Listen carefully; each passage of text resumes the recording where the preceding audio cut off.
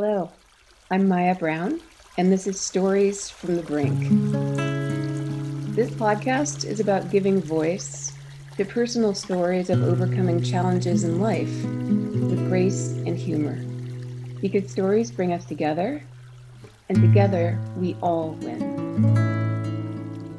So today's episode is about a health challenge that Miguel Sancho, author of the book More Than You Can Handle, lived through over a 6-year period with his son, Sebastian, his daughter, Lydia, and his wife, Felicia. Miguel is an award-winning television producer who is currently showrunning and developing series and specials for A&E. Prior to that, he was an investigative producer at 2020 and CBS News' 48 Hours. Miguel, thank you for joining the conversation. Thank you so much for having me, and thank you to your audience for giving us a little bit of your time, and I promise to try to make it worthwhile. Well, from what I have read of your book, I think there's zero chance that that's not going to happen. So for those of us who aren't lucky enough to have had a chance to read your book yet, you sort of paint me a picture of what your life with Felicia, your wife, and your daughter, Lydia, and your little son, Sebastian, was like in, say, May of 2012. Yes. So May 1st, 2012, our son Sebastian was born. He was our second child.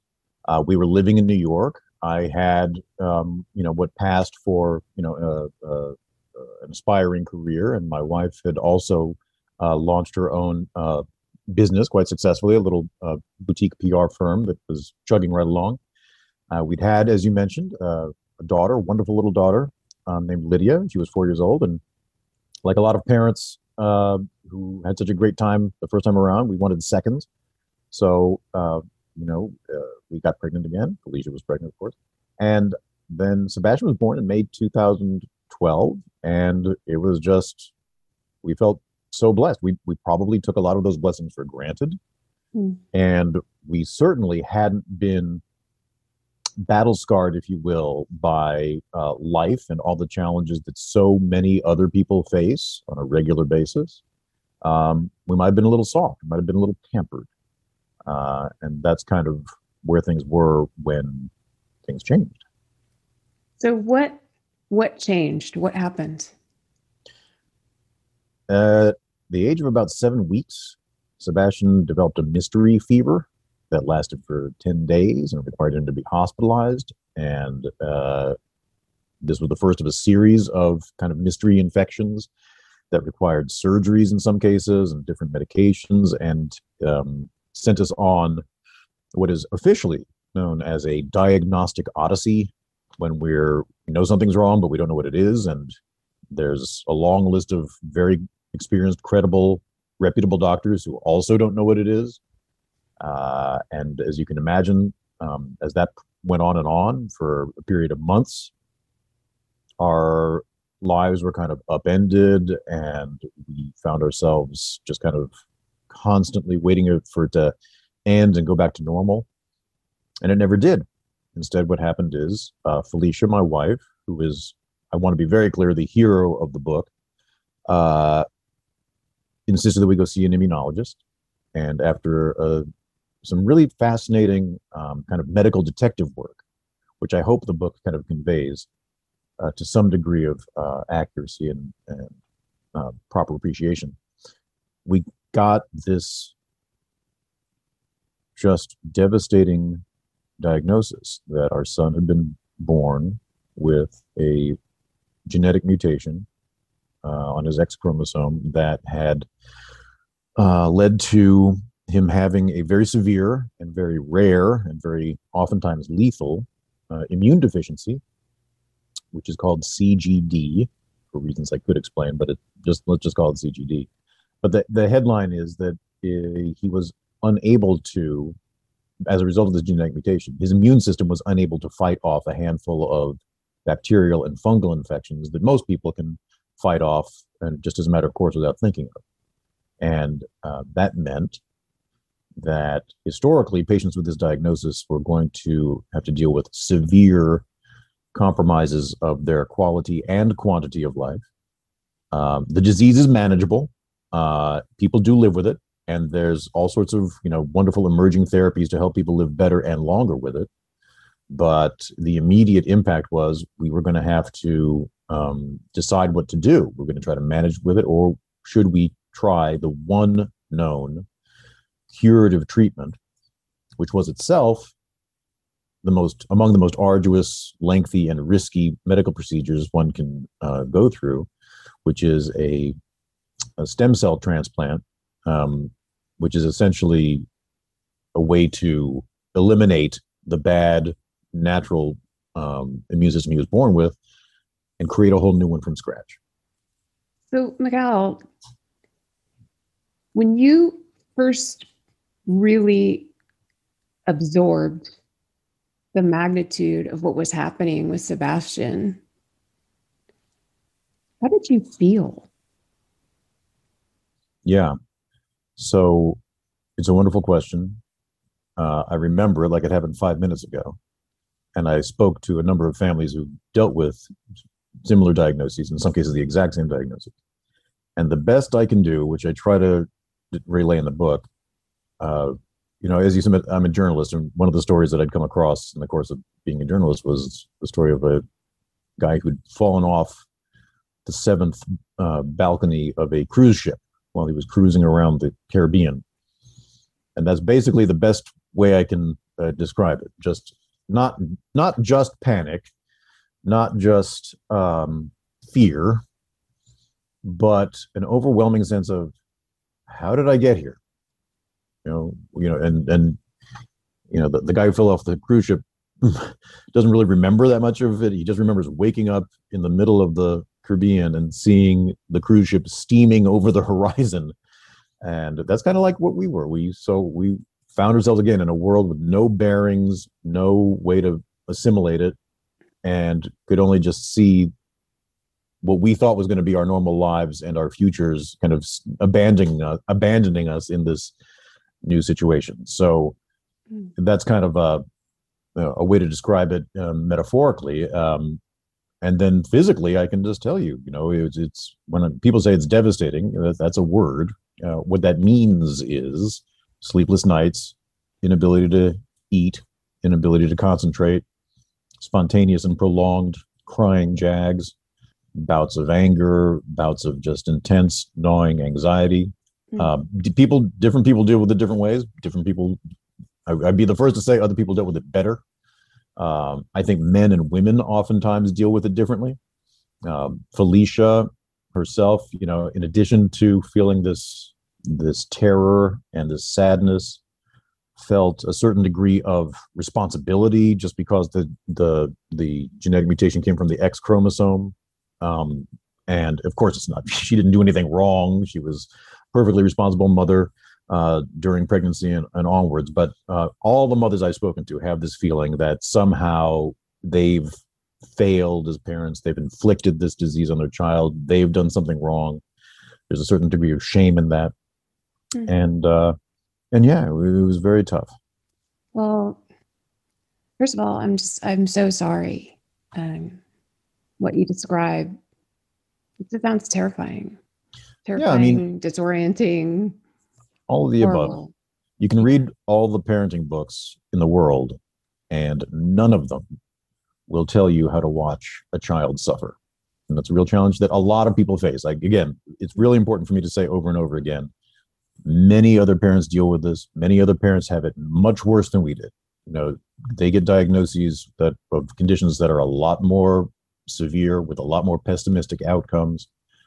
And a lot of parents do have pessimistic, unfortunate outcomes with their children that we were able to avoid. So, much respect and all the empathy in the world for what they go through. In fact, the book is dedicated to those who have it tougher, and there's plenty of them. That's a really interesting point that you just made. So you're in the middle of this terrible moment and feeling like the cruise ship is sailing off over the horizon. And yet, when does that perspective start to creep in that there are people who have it worse? Is that like an immediate thing, or is that something that sort of starts to come in later, that perspective? Well, two things happened. Again, there's a certain kind of memory works in interesting ways, right? Some things are a blur, and other things are just like snapshots on your iPhone that you can conjure up like that. One of the things that I remember distinctly was making this terrible mistake when we got the confirmation of Googling the condition on the home desktop, and that's when you got hit in the face with all these stories of these really, really severe, sometimes gruesome infections that kids with the disease can get. I want to say over and over again that the science is advancing in leaps and bounds, and there's all sorts of ways to manage the disease that make a huge difference even from what was 15 or 20 years ago. And the book tries to describe that evolution. But that was one, and I don't like giving unsolicited advice, but folks, if you do get a diagnosis or some sort of medical thing, I would strongly caution you not to Google it within the first 12 hours of getting that news. It never helps. And then the second moment that really struck me was when we had to take Sebastian to the hospital for yet another surgery.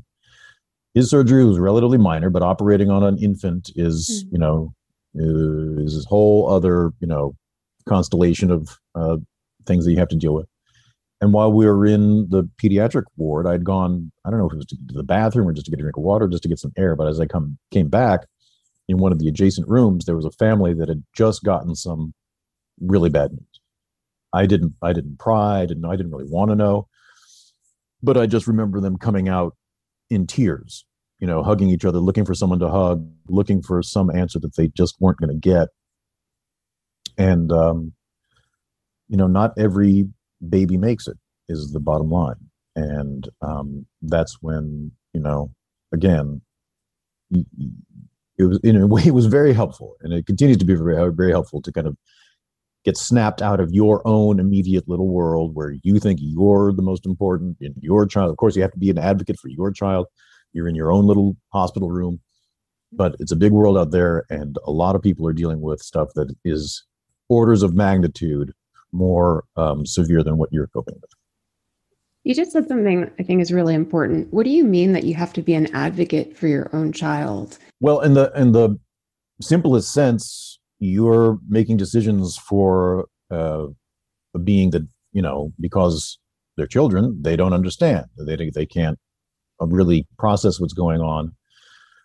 They can feel pain, but they can't make rational decisions. They can't read the research. They can't comprehend what a doctor is saying to them. So you have to not just kind of make the calls, but you have to be the one kind of, in some cases, insisting on certain courses of action.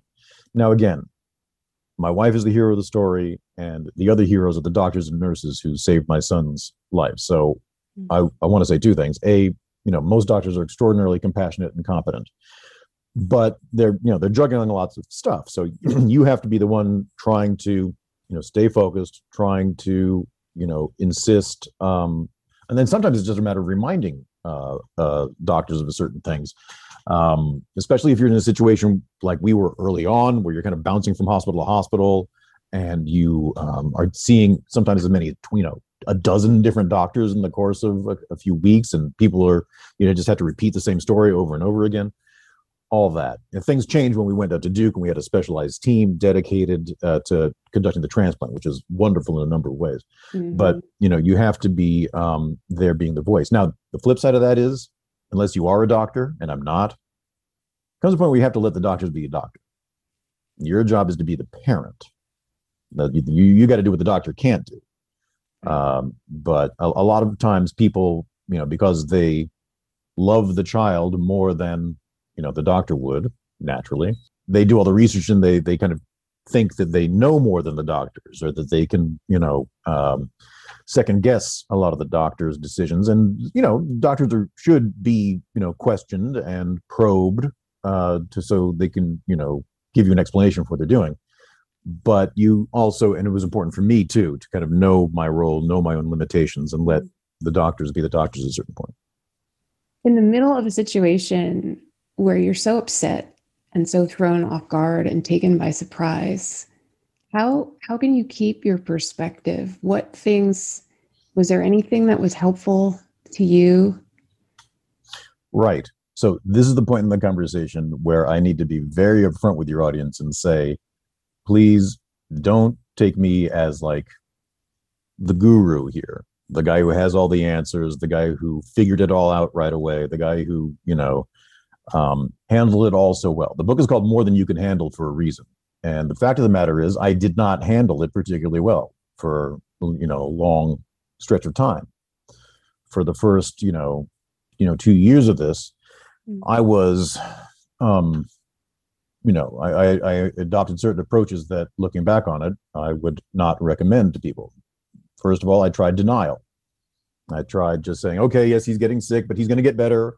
All we need to do is, get him the right medicine or get him the right doctor, and we can all go back to our normal lives. Then when he got the diagnosis and we knew this was not just a, transient thing, this was a permanent, serious thing, we understood that. Even then, both Felicia and I had some kind of misconceptions that maybe this is something that can be treated with diet or, something, oftentimes people, this is a very common thing, people confuse immune conditions or immune deficiencies with autoimmune conditions. Two very different things. And you can kind of, if you confuse them, or if you want to confuse them, you can lead yourself to some misguided or even magical thinking. I tried stoicism, which kind of, I think, plays into a lot of men's understanding what masculinity means. Trying to just, absorb pain, trying to turn it into a endurance contest, trying to prove to yourself in the world that nothing can get to you. Kind of like some, ancient, Greek or Roman soldier or what have you. And that can get you a little ways maybe, but it certainly didn't get me all the way, because what ended up happening was, I just started breaking down. I started having anger episodes. Yeah. I started having very intense anxiety attacks. I got depressed. And I wanted to kind of tell myself that I could get through it. I tried workaholism, which I think a number of people who consider themselves achievers can be familiar with. Because work, when your domestic world is in chaos, and when you're kind of being, thrust into a whole other identity that you don't really want to have, the identity of a parent with a sick kid, the identity of a victim, the identity of somebody who's, a charity case, if you will, somebody worthy of pity, that all really repulsed me. And work, on the other hand, was a place where, hey, I was doing things that had nothing to do with kids' sickness, for starters, but also where I was a little bit of a somebody, right? My opinion mattered, and I had some expertise that I could contribute to conversations, and I had a little bit of status, and, I could tell people what to do sometimes. And so, I just kind of ran to that and tried to save myself with that. And of course, what ended up happening is, when you're dealing with work and you think that work can do all that for you, you end up neglecting the other parts of yourself that need to be tended to, and you end up creating hell on earth for yourself and for the people at home, and in cases for people at work, your colleagues. So I don't recommend workaholism either. Okay. I think you're being really hard on yourself, just for the record. well, this is a really terrible thing you're trying to deal with. Of course, you try to plug in all the things right? You try one thing, doesn't denial. Okay, then you go stoic. No, that's not working. Okay, workaholic. No. So it's trial and error, right? Yeah. I left out bourbon and marijuana too, which there's that. I still consume in moderation, but for a time I was consuming them in a little bit less than moderation. No, look, I mean, I these are normal things. Yeah, I mean, I don't hate my own guts. And I don't think anybody should hate their own guts. But one of the reasons I wrote the book is because I spent 20 years as a journalist, kind of chewing over other people's lives, right? And when you do journalism on a professional scale and you're doing lots of it, just to kind of keep yourself, you have to, you end up kind of treating stories like what they are. They're kind of like products in a way. They're kind of commodities, and that's not why you go into the business, but you end up having to kind of adopt that mindset a little bit just to kind of churn the stuff out.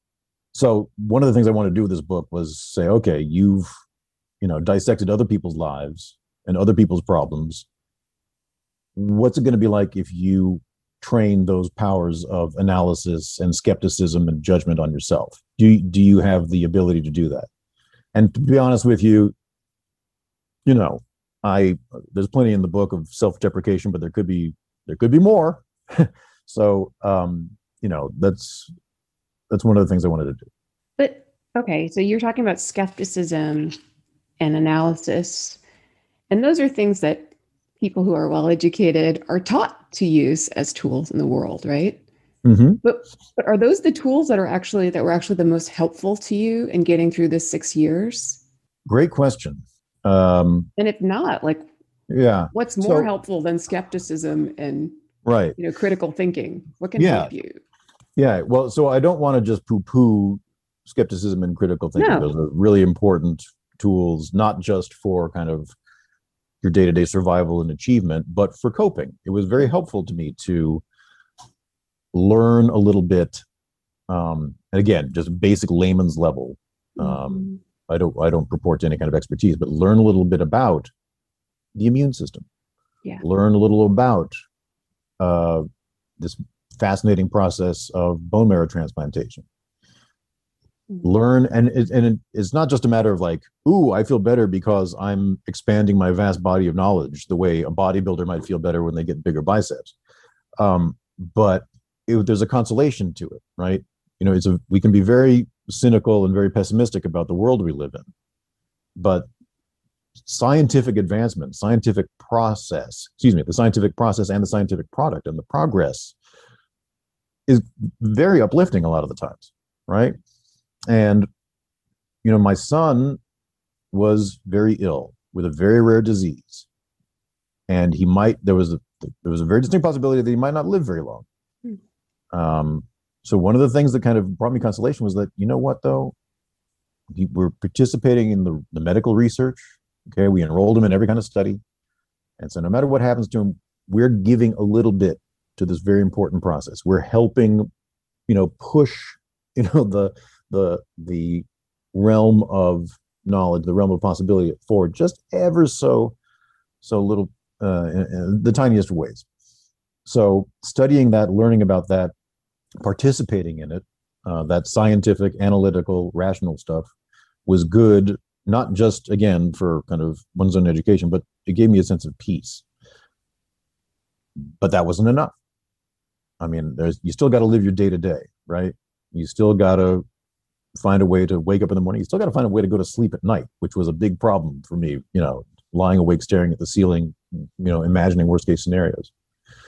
And I also had to keep my family together, or at least prevent it from coming apart, because, as I said, these conditions, these diagnoses are immense stressors and chronic stressors, right? And the chronic stress does something to your brain. It actually shrinks some of the dendrionic connections in the frontal cortex. It grows the amygdala, things that are not good for, human relationships in general. So I ended up basically on a whole other odyssey of trying to find some modality of self-help that would help me keep it together. Right. And that included everything from meditation to individual therapy, to couples therapy, to medications. Yep. Of course, diet and exercise play their own roles in this. And, so much has been said about all those things. A lot of it's obvious. I don't want to just kind of lapse into cliches. The one thing that I learned, though, that aside from the kind of obvious thing that men in particular, I think, need to kind of not wait until it gets to total crisis mode before you, go and get the help you need. Mm-hmm. But also it's okay to mix and match, like I did meditation for a long time. I still do.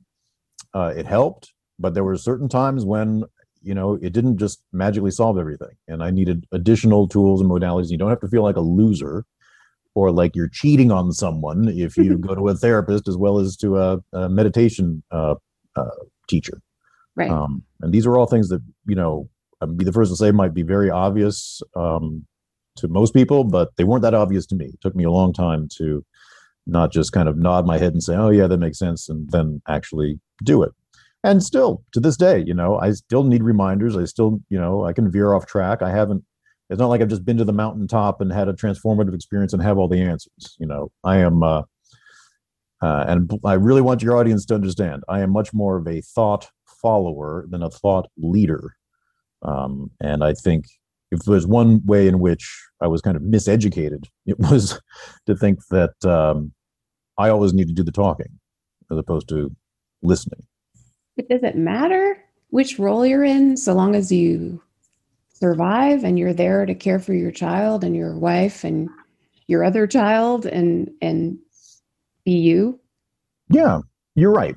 The most important thing is to be present, is to, for me at least, to execute my obligations as a father and as a husband and as a provider.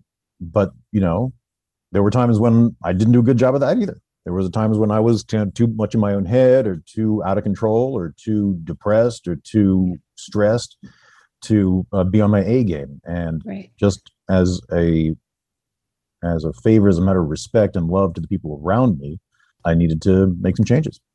Right. So you also mentioned that one thing that was really important to you is a group of people that your wife refers to as angels.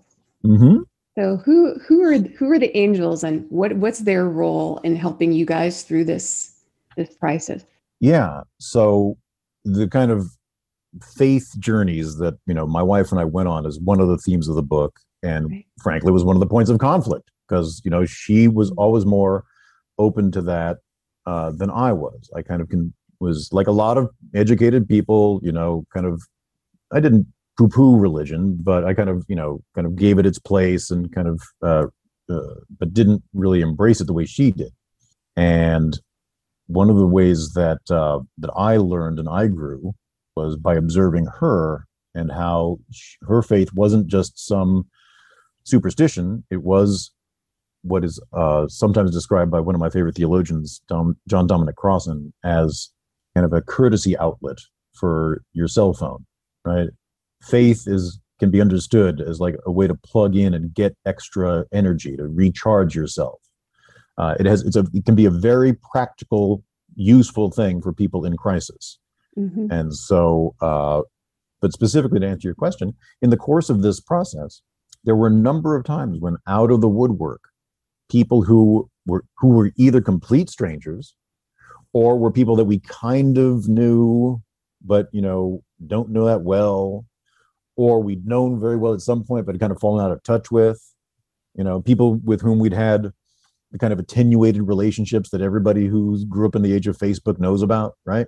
Just spontaneously, super altruistically gave of themselves, not just kind of comments and, heart emojis, but, helping us buy groceries, helping us find car seats, helping us move from New York to Durham, North Carolina, when we went to Duke for the transplant. All these things that were so uplifting and comforting, not just in the narrow sense of, thank you because I need help with this particular task or whatever, but in the broader sense, right? I mean, people disappoint you so many times, right? Our heroes disappoint us. Our families disappoint us. Our friends turn out not to be necessarily the people we think they are sometimes. Politicians certainly disappoint us, right? So to have those angels, for lack of a better term, coming into one's life just gives you so much more faith in humanity and who we are as a species. And that, it's not all cynicism and self-interest out there. That was very beautiful for us and sustained us in a lot of ways. I love the way that you put that. And I also think that it's difficult for me to say from the outside because I didn't go through what you guys went through. But I wonder if now, on the other side of the crisis, does it seem to you that maybe that discovery was a kind of gift that came out of this process? That discovery that people can just give and just show up for you and just make a difference in ways we don't expect them to? I wouldn't wish a rare disease on anybody. No, I no, no, no, wouldn't no. wish a bone marrow transplant on anybody.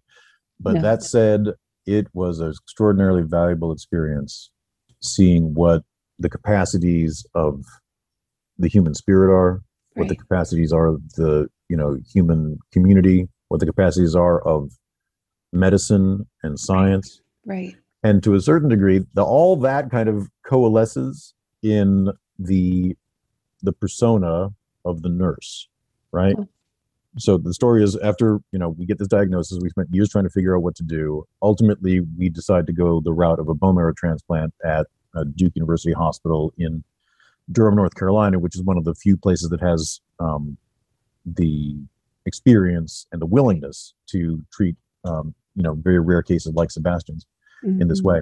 And on this transplant unit, where we basically spent 8 weeks, encased behind, airlocked doors, we had, repeated and intimate contact, not just with our doctors, but with these nurses who specifically chose that kind of work. Why?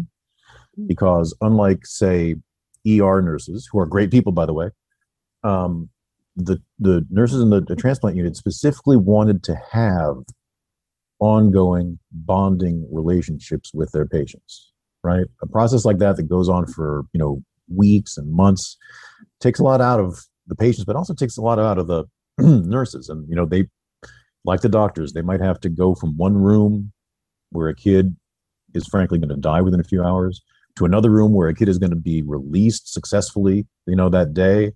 And they have to be on, and they have to be present, and they have to be on their A game. And to see that kind of altruism and love and professionalism was really, really profound. That transplant unit was obviously a place of intense suffering, but it's also a place of intense love. And I don't want to get too spiritual on folks. I'm not preachy, but I'll tell you, I've been to the Vatican and I've been to the Western Wall, but it was there in my son's hospital room that I felt closest to the divine, easily. Wow. I just got chills from that. Do you think that you would have had this experience of being that close to the vine without this experience with your son? Do you think if everything had gone with Sebastian as it did, with Lydia, if he hadn't had this diagnosis, do you think you might have missed learning Yeah, about this? yeah, yeah, Yeah. yeah. I wasn't I wasn't a sociopath, No. but and I wasn't, I had friends, I cared about people, Yeah. but especially if you live in New York and you're, whatever you consider yourself in the professional class, you find yourself in kind of a success cult, Hmm. and you find yourself kind of measuring your life by certain standards that might have nothing to do with real value. Ultimately, it was very liberating to be able to kind of put that behind us. And again, my wife, Felicia, really has done a lot more and has done a lot better with this on a number of levels. But to, liberate yourself from certain measures of status, to liberate yourself from what I sometimes call the parenting industrial complex, this whole notion that you have to be like buying every baby book and sending your kid to the best classes and seminars and tutors. And there's this whole $1 billion industry, right? Built around making your kid, your own little trophy child. And, for us and lots of, parents in our situation, Sure. there was a time when all we cared about was, is our kid going to be able to digest food ever again? Right. Is our kid ever going to be able to go to a playground again? Is our kid going to be able to, is his hair going to grow back? When your life gets measured in those terms, it's a lot easier ultimately to put things in perspective. The flip side of it is, it's also a bit alienating, right? I mean, when we Right. came back, and this is another thing that I just want people to understand about the book, it's not like we just had this intense experience and the kid got cured and then we all got cured and everything else was fine, right? The entire back there's a back section of the book that goes into some detail about how we're still dealing with stuff, right? It's not just beautiful Hollywood ending. And one of the things you find yourself a little bit alienated from the normal quote unquote world, and ultimately we just made our peace with that. We had this experience, and it kind of gave us a different perspective. And if that makes it kind of harder for us to relate to families that haven't had that, it's something we want to overcome. We want to transcend it, but we just have to give it its place and understand that there's a reason for that.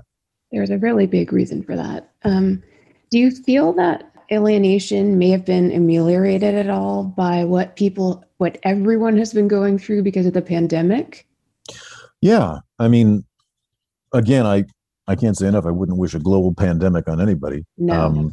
And I do think that many of the things that we have had to endure have been truly, truly awful.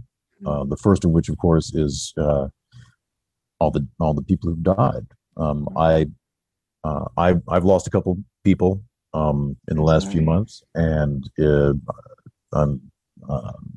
just their families are still, just kind of trying to make sense of it all. And then this social distancing thing, man, we lived for, a long chunk of Sebastian's life in some degree of social distancing. Yeah. And it's not good for folks. It's just not good. And I'm looking very much forward to a time when we can move past it. That said, there were some silver linings to our experience. One of which was we were able to spend quality time with each other, really meaningful time with each other. We were able to get to know each other very well. We were able to have a prolonged period of intimacy that a lot of families can't, not because they're bad people, but because there's just all these distractions coming at us all the time. Right. Even if you're working from home, right? You got to deal with your house, right? Yeah. So there was an opportunity there that we were able to, I think, take advantage of to a certain degree, especially Felicia, right? Because she was the primary caregiver. I was still working, right? But Felicia was with Sebastian, particularly when we got out of the unit and were basically confined to our apartment for months, and she was just able to be there for him, like other moms and other transplant parents were, and that was kind of a singular gift. Really amazing. I'm so happy that Sebastian did have a prognosis that was not as grim as it could have been. And I'm so happy that you guys have stayed together as a husband and wife and as a family, which I know was a big struggle. Yeah. And still, we still have challenges and issues. We when the pandemic first hit, we were like, okay, we got this. We know the drill. And then for the first, but I was, somewhat delusional. I was like, you know what? Because remember, it hit in March, by May, we're going to be back eating restaurants and we'll have our lives back. There's no way it could go on for much longer. One of many classic examples when I've been profoundly wrong. And as it goes on, we've just, like many families, some of the challenges have popped up again. And it's important for me to kind of stay on my program, to not, let things drift, because even though I've had this, transformative experience, right? It's like staying in shape, just because you've, run one marathon. And by the way, I've never run a marathon, but just because you've run a marathon doesn't mean you're going to be in shape for the rest of your life, right? The fact that you haven't run a marathon just proves that you're way more intelligent than I am. So, but what is your program? What's your program made up of? What are the parts of your program that you need to stay on? Right. And again, the preface here is that, I don't have all the answers. This is not a prescription. What works for you? What works for you? What works for me is basically it's a stool with 4 or 5 legs, Okay. It has to be, some form of meditative practice or prayer, meditation. Some form of regular exercise, some form of therapeutic engagement, either one-on-one or couples or, any other kind of scenario. It doesn't necessarily have to be somebody with, degrees on the wall, as far as I'm concerned. Somebody who, you can have truly neutral listening and interaction with. And then on an as needed basis, the medication. There was a time when like I said, I thought meditation was going to kind of sustain me. And then we had another setback. This is back in 2013, 2014. And it was clear that meditation was great, but, there are times when I needed to go on some medication. And, you can see I'm hesitating because there's some lingering kind of shame about that, but it's the truth. I think part of my ego in my particular case is like, I always thought, right, for me, the kind of cognitive skills, the intellectual stuff, the erudition, that's what worked for me. That's how I made my way in the world, right? I'm not the best looking guy in the world. I'm not the richest guy in the world. I'm not the most kind of charming guy in the world. But my superpower is how my brain works. And to accept the fact that it wasn't working, that it was actually malfunctioning on some level, was a tough pill to swallow. Very tough. And that can still be the case if I'm not, mindful of that possibility and trying to stay on that program. So for me, it's an ongoing practice. It's an ongoing thing. After Sebastian was cured and we came back, and, I thought it was going to be the dance scene in the credits at the end of Slumdog Millionaire. And we were all just going to be happy forever after. We still had issues. I still, fell apart sometimes. And so you're saying you're still a human being even after all that? Right. Well, you got to do the health of the kid is one thing, but you're your own thing, right? And as I say, we need immune systems for our bodies, but we also need to try to make sure we acquire immune systems for our brains, because life keeps coming at you. It certainly does. Well, I really appreciate you joining the conversation, and I wish you incredible success with your book and wonderful health for all of you guys. And you too, and all your listeners. And thank you for all the great work that you're doing. And thank you. I wish you all the success. Thank you so much. Thank you all for joining the conversation today. Remember, stay present and share your story. Stories bring us together, and together we all win. Stories from the Brink is produced by Billy Robinson, hosted by me, Maya Browne, music by Octopus Kid.